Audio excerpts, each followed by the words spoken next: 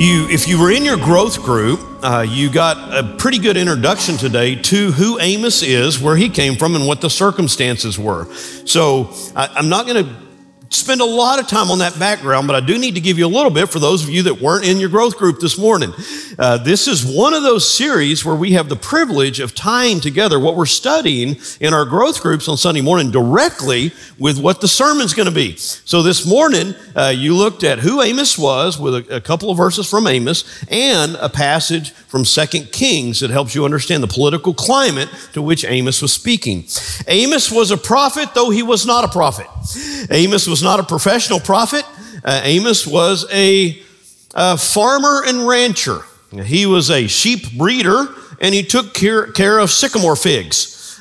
We see that in Scripture, and we'll see that as we read through the book of Amos. We'll see some of it today. He did not consider himself a professional prophet, but he was living in a small town. It was kind of a military outpost. He was living in Judah, which was the southern kingdom. So imagine in your mind, after the 12 tribes of Israel occupied the land, they defeated Jericho, they spread out, they occupied the promised land. You had a few decades, essentially, several decades of the united kingdom with all 12 tribes working together. And then eventually you had a split after David. And so the 10 northern tribes split off from the southern tribes. We generally refer to the southern tribes as Judah, the northern tribes as Israel. That's how you'll see them identified in Scripture. And that gets confusing because when we think of Israel now, we think of that little piece of land. Well, Israel, from the Old Testament idea of Israel, those 10 tribes of the northern Israel are no more.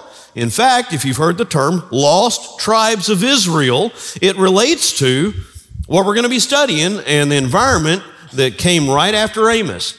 What happened was when Amos became a prophet, those northern tribes they had expanded. They were at their greatest height in military and economics, and yet they were being ruled by a king who did evil in the sight of the Lord, is what we learn from 2 Kings. And so Amos, who's this sheep herder, apparently just a man of God who had no interest in being a prophet, he tells us later, I'm not the prophet nor the son of a prophet. When he says he's not the son of a prophet, that may relate to the fact that his daddy and his granddaddy weren't prophets, but more than likely, it relates to the idea that he was not trained in a prophetic school. You may think back to Elijah and Elisha, where Elijah had a school of prophets. And oftentimes they'd be referred to as the sons of Elijah. They were sons of the prophet. So what he's saying is, I haven't even been trained. I'm a sheep herder, and I take care of fig trees. But God gave me a message to bring to you. So he quits his job, and he's living in this town, Tekoa, that is a military outpost on the border of Israel and Judah. And so he knows, he gets the news, right? They don't have newspapers, internet, of course, but he knows what's going on. And he understands what the political circumstances are in Israel, and yet God gives him a message to go warn them, because the way they were going about the spread of the kingdom even, and what was going on in Israel was not of God. They were worshiping other gods, and they had given in to just a luxurious lifestyle. They were building their empires on the backs of the poor, and you'll see a lot of these warnings that come out in the book of Amos. And so he was given a message to take to Israel. So he basically quits herding sheep, quits tending his garden, and he goes and he starts saying, "Thus saith the Lord." Now, we entitled our sermon series, "Hear the Lion Roar." You will understand why as we read through Amos. And in verse 2, Amos begins his first speech by saying, "The Lord roars from Zion."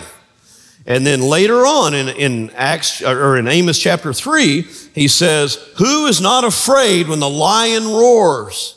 And he connects this picture of the message that God has for the nation of Israel with that of a roaring lion. And certainly when I was thinking of how do you illustrate this? I've never been walking through the jungle and had a lion roar at me. come running out. Though I did, Susan and I are going to be going camping up in northwestern Wyoming and in Montana. Just this week, there was a hiker who was hiking up one of the peaks in that area who apparently surprised a big grizzly bear. And that camper is now in Idaho Falls Hospital after being mauled by the grizzly bear. And he'd taken all the precautions. He had his bear spray and everything, but he surprised the bear. The bear surprised him, and he didn't get his bear spray out quick enough. And so, I was thinking of that. What if I'm hiking up one of those mountains and I hear that bear roar, hear that bear coming?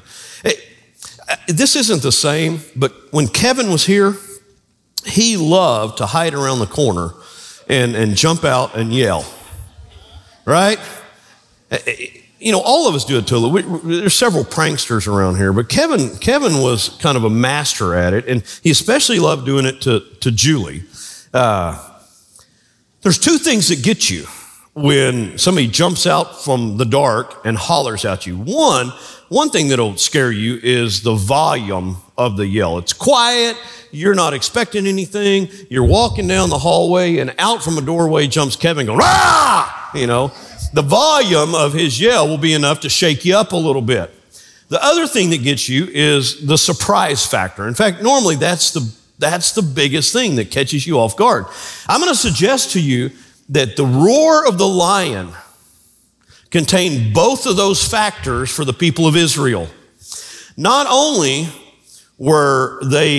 should they have been afraid because of the words that came out of God's mouth, the words of warning, but I think that they were probably caught off guard because they were living in luxury. The wealthy, the religious, the elite, the landowners, they had it made. Some of them owned multiple homes. They had beach houses, you're going to find out in Amos. And they were rich and they were wealthy. And for God to come and say, "You're sinning against me, I'm about to take it all from you," was a surprise. Certainly, if we're doing good financially, it must be because God's blessing us, right? I think that's one of the warnings we need to watch here, because sometimes, in fact, oftentimes, we connect financial well-being with the Lord's blessing. That's not always the case. So read with me. We're going to read all the way through the first two chapters. This is our text for today. Amos chapter 1 and 2.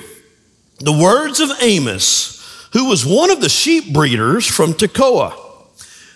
What he saw regarding Israel in the days of King Uzziah of Judah and Jeroboam, son of Joash, king of Israel, 2 years before the earthquake. He said, "The Lord roars from Zion and makes his voice heard from Jerusalem, and the pastures of the shepherds mourn, the summit of Carmel withers. The Lord says, I will not relent from punishing Damascus for 3 crimes, even 4, because they threshed Gilead with iron sledges. Therefore, I will send fire against Hazael's palace, and I will consume Ben-Hadad's citadels. I will break down the gate." Wait a minute. Man, this is not as fun a text as Philemon. Philemon was about God's love and mercy and restoration. We're just getting started. "I will break down the gates of Damascus. I will cut off the ruler from the valley of Avon and the one who wields the scepter from Beth Eden. The people of Aram will be exiled to Kir, and the Lord has spoken.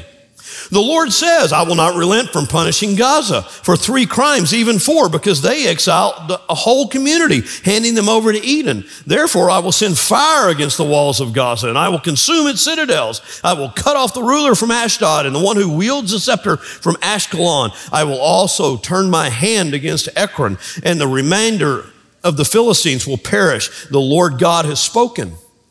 The Lord says, I will not relent from punishing Tyre for 3 crimes, even 4, because they handed over a whole community of exiles to Edom, and they broke a treaty of brotherhood.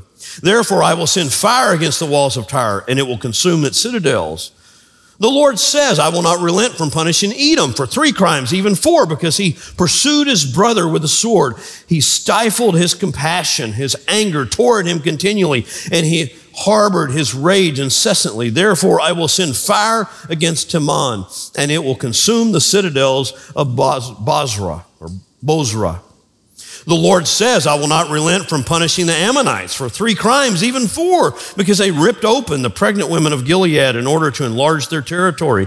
Therefore, I will set fire to the walls of Rabbah, and I will consume its citadels. There will be shouting on the day of battle and a violent wind on the day of the storm. Their king and his princes will go into exile together. The Lord has spoken. The Lord says, I will not relent from punishing Moab for 3 crimes, even 4, because he burned the bones of the kings of Edom to lime. Therefore, I will send fire against Moab, and it will consume the citadels of Coriath. Moab will die with a tumult and shout with shouting and the sound of the ram's horn. I will cut off the judge from the land and kill all its officials with him. The Lord has spoken.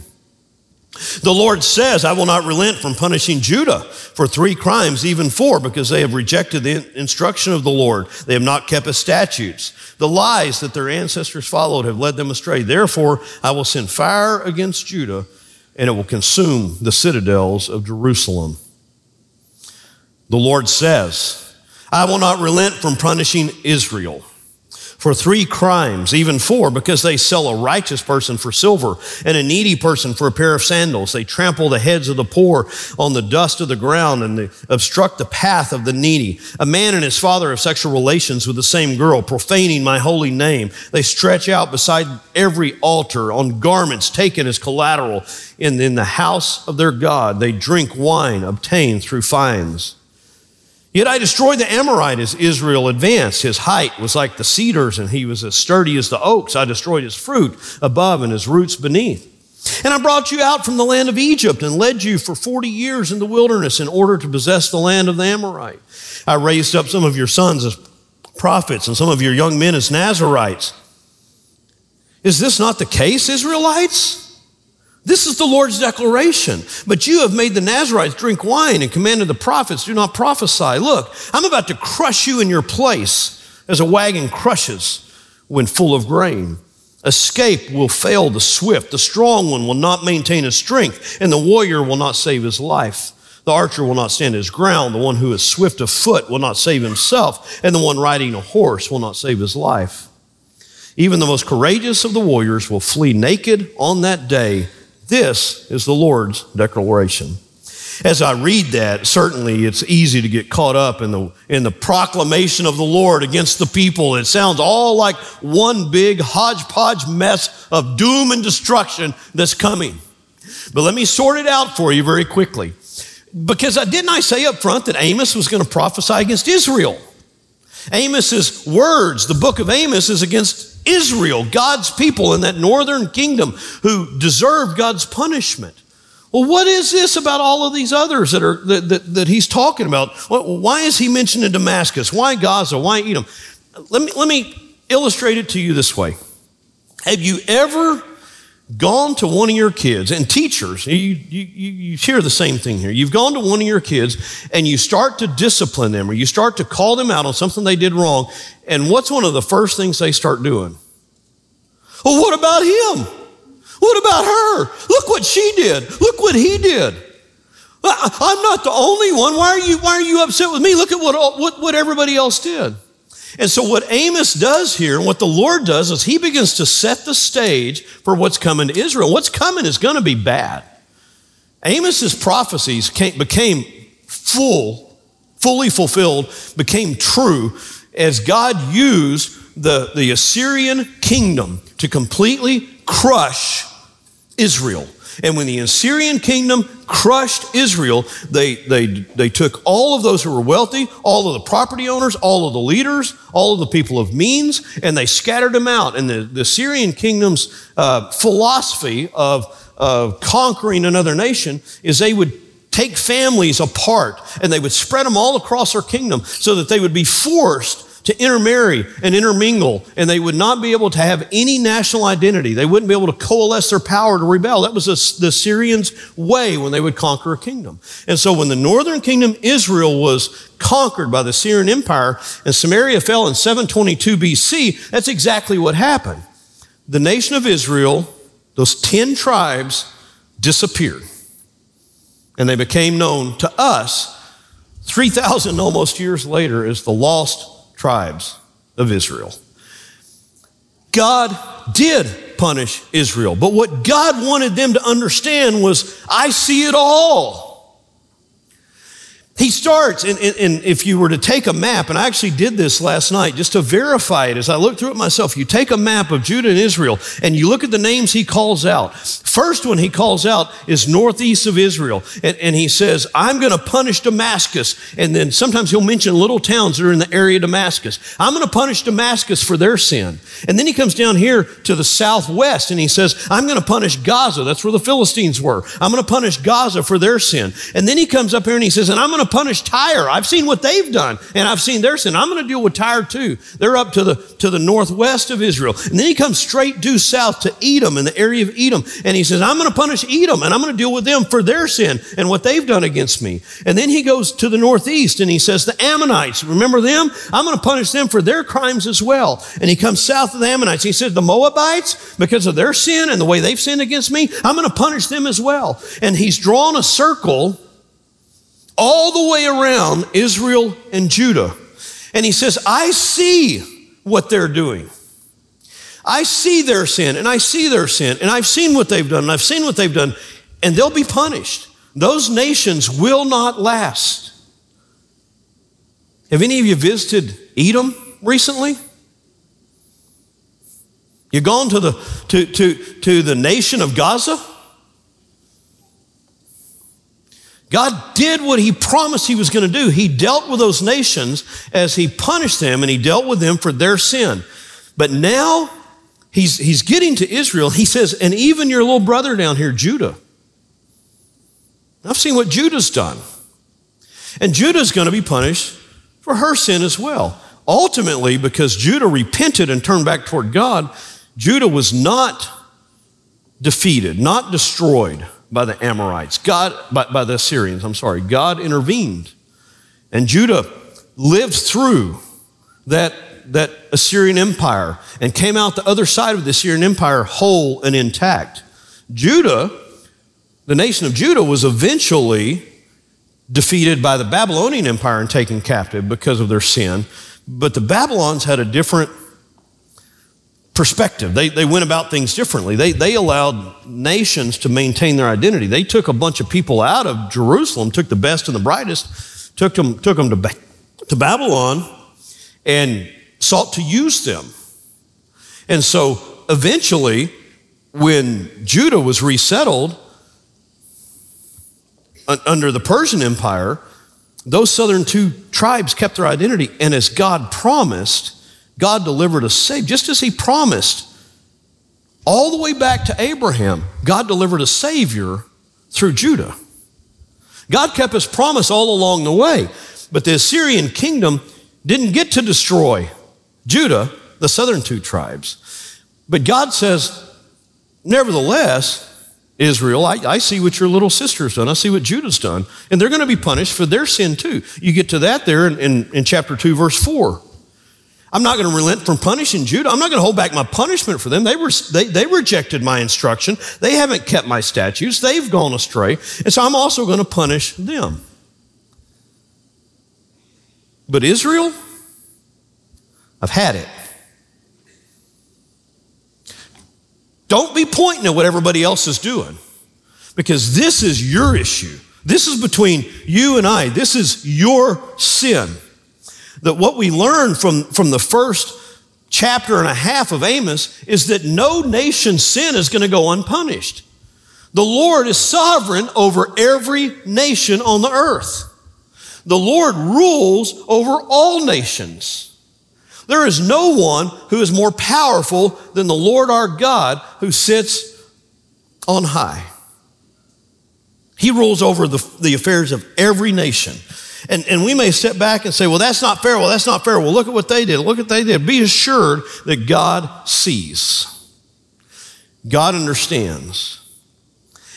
And so I think one other takeaway that I want to take from this first chapter and a half, as we look at his declaration against all of these other kingdoms, is we need to be pretty careful about sitting back in our comfortable chairs and saying, yeah, they got what they deserve. God's going to get them for their sin. because God keeps his promise. We ought not rejoice in God's discipline of those whom we don't like. Because if we turn our backs on God, we're disobedient, God will discipline his children. And that's what we're going to see in the rest of the book of Amos. And then he lists Israel's crime. Now you'll notice each of the other kingdoms that God spoke out against through Amos, you have a small section, 2 or 3 verses, where he basically lists them. So that's what he's doing. He's going, see this one? I'm going to deal with them. I'm going to deal with them. I'm going to deal with them. I'm going to deal with them. I'm going to deal with them. I'm going to deal with them. I'm going to deal with them. But the message is for you.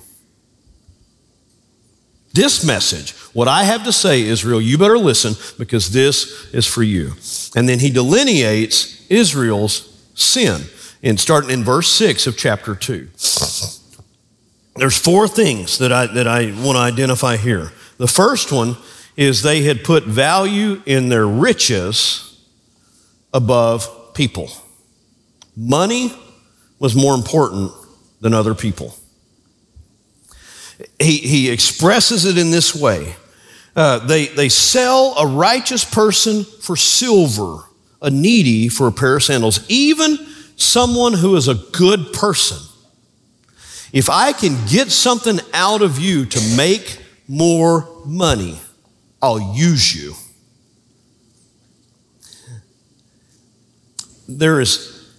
I had a friend in high school, Sam Griffith, who he had a little truism, a little saying that's kind of stuck with me because sometimes those little truisms they're just that, they're true. He said there's 2 things in life, and he called them things. I mean, this is a 9th grader. 2 things in life going to last forever: God and people. Think about that.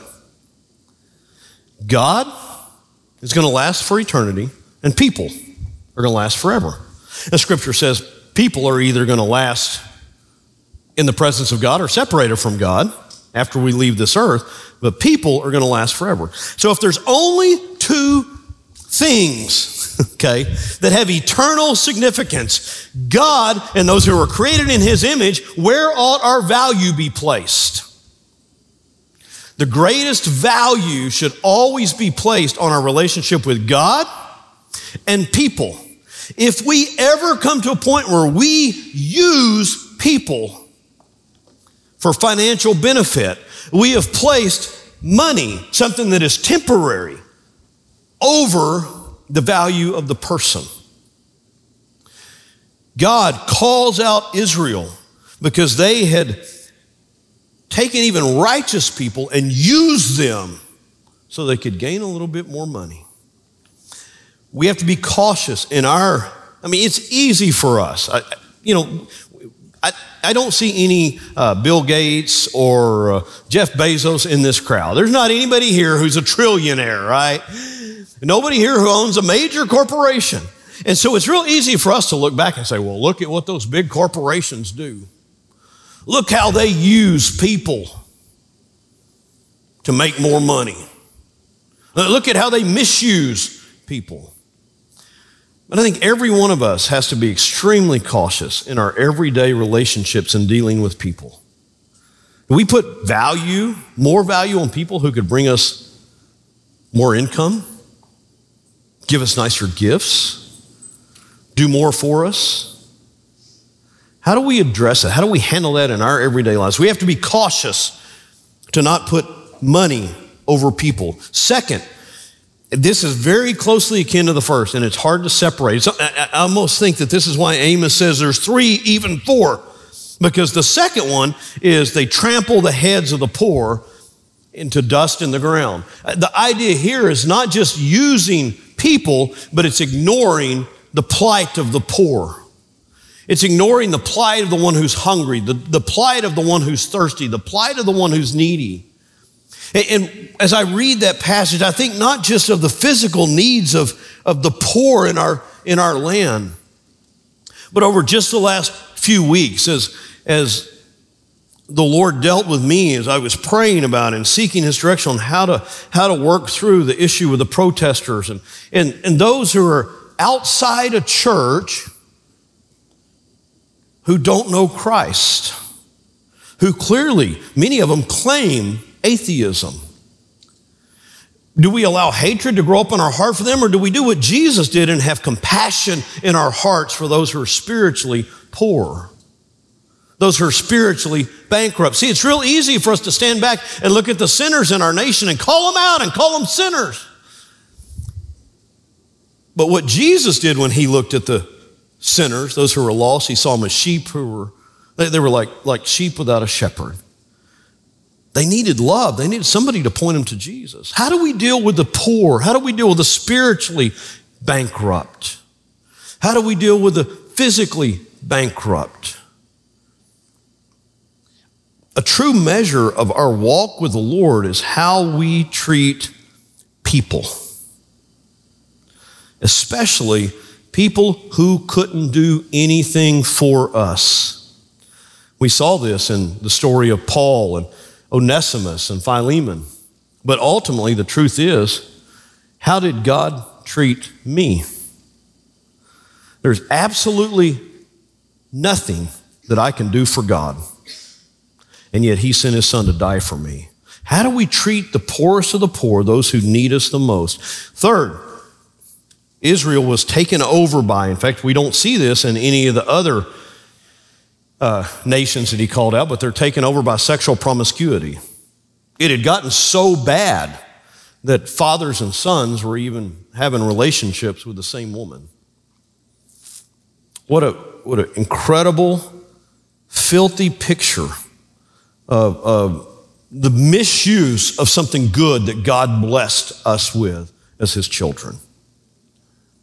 A nation who makes money their king and who tramples the heads of the poor and turns to sexual promiscuity is a nation that is always going to come under the condemnation of God. I think about even the words that are written on the Statue of Liberty on this Independence Day. Send me, you're poor, you're wretched, you're needy. That's who we once stood for as a nation. And then fourth, they make little of the house of God.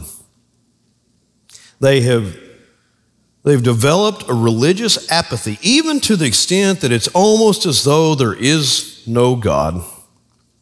They instead of going to the altar to worship, they stretch out garments in front of the altar that they have taken as collateral on a loan. They make a mockery of the house of God. Worship for them was not worship. It was just going through the motions. It was just an exercise. And in fact, even to the point that they begin to turn against the prophets. They ask the preachers, don't preach those hard things. Don't be like those prophets. Nazarites, we know that y'all took a vow not to drink alcohol, but it's okay. You make us feel bad when you drink alcohol. So, when you don't drink alcohol, so y'all go ahead and drink too. That'll make us feel better. And so they begin to belittle, not just become apathetic to who God was, but to belittle the people of God. And so you see in a nation that Amos is about to deliver these great oracles against. You see a nation who has decided that their economy, making money, the rich making money, it was okay to do that at the expense of anybody else. If you get in my way of making money, I'm just going to trample you. A nation that had made that the number one goal. A nation of people who had mistreated the poor and needy, who no longer welcomed the poor and the needy and the hungry into their homes to help them. A nation who had turned to sexual promiscuity, and a nation who had become religiously apathetic. In the last decade, for the first time in the history of this nation, the United States became known as the nation that had a larger percentage who claimed no affiliation to Christ at all, no religious affiliation. For the first time in history, We have generations that are growing up with a majority don't know, don't want to know, and don't care to know anything about God. I believe that the words of Amos, the warnings of Amos, ought to be taken as a warning to us in our nation. And I think we need to be careful in the church not to say, look at them, look at their sin. I think we need to be cautious as we work through the book of Amos to look in our own hearts and ask God, how does this speak to me? Quickly. Why is the Lord so mad at Israel? Well, he called out the other nations for their sin, but why is he so mad at Israel? And he tells them right here in the text, he said, I'm angry at you because I established you. You would not even be a nation if it weren't for me. I'm the one who defeated your enemies. Who is it that destroyed the Ammonites so that you could even have this land? Who is it that brought you up out of the land of Egypt? Who rescued you out of slavery? I delivered you. I'm the one who's given you your freedom. I'm the one who sent prophets, men of God. I raised them up and I sent them to you so that they would declare my word so that you could know me. The reason that God was so angry with Israel was because Israel was his people and they've completely turned against him 100%. I am not necessarily of the ilk that believes that the United States of America is the same as Israel. We're not God's chosen nation. God chose Israel to send us a savior, okay? God sent us Jesus through the lineage of Israel. But I've done enough reading in American history to understand that God had his hand upon the founding of this nation in a very special way. I've mentioned it recently. I mentioned it in Sunday school again this morning. I recently read a book called In the Hand of Providence. I believe that God provided miracles so that this nation could become a nation that became a beacon for freedom for centuries. And yet we now live in a nation who puts money over people, mistreat the poor, are plagued with sexual promiscuity and religious apathy. On this Independence weekend, we can celebrate the providence of God who protected Washington's army as they crossed from Manhattan over to New Jersey. He sent a fog to hide their escape so that the British army that could have crushed them and ended the revolution that night didn't even know they were leaving. God hid them through a miraculous fog that was out of season so that they could escape. That same God who did just the opposite at Yorktown when the British were pinned in at Yorktown and they were going to escape across the James River. And just as their skiffs that were going to load the British army and help them escape so that they could continue the battle against these United States, God sent an unusual storm that washed their boats away and they were unable to escape so that the battle at Yorktown was won and the United States gained its independence. So I don't believe that the United States is the new Israel in any way. But I do believe that God had a purpose and a plan for this nation from the beginning, just as he had for all these other nations. And God sees. And just as he saw the sins of Edom, and he saw the sins of Gaza, and he saw the sins of Damascus, and he saw the sins of Israel, God sees our sin. And God promises that nations that turn their back on him, especially, now I believe that this is where there is a connection, especially where God had a special hand on a nation in a unique and unusual way in its founding, he will hold that against them and punish them and discipline them for it. So please hear me as we celebrate this day. Amos, I believe, is a warning not just to the nation of Israel, but to all who would call themselves children of God, followers of God, who turn their backs on God, because the bottom line from this text is that surely God judges the sins of nations, but God always disciplines his children. And if you and I see in our own hearts, in our own lives, sin against God, maybe you're not talking about sin on a national level. We're talking about sin on a dentist level.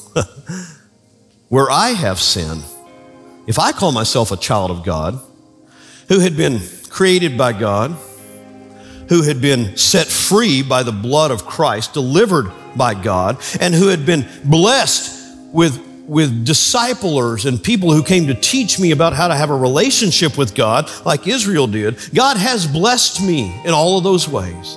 He chose me. He's delivered me through his Son, and he has raised me up. When I sin against God, he will discipline me. And that message is as important as it is for our nation today. It has to begin somewhere. It has to begin here with us. You've been listening to a Sunday morning message from our services here at First Baptist Watauga. Our family's mission is to exalt the Savior, equip the saints, and evangelize the lost. If you want to know more about First Baptist Watauga or need to reach out to us for prayer, go to fbcwatauga.org and let us know. In all things, to God be the glory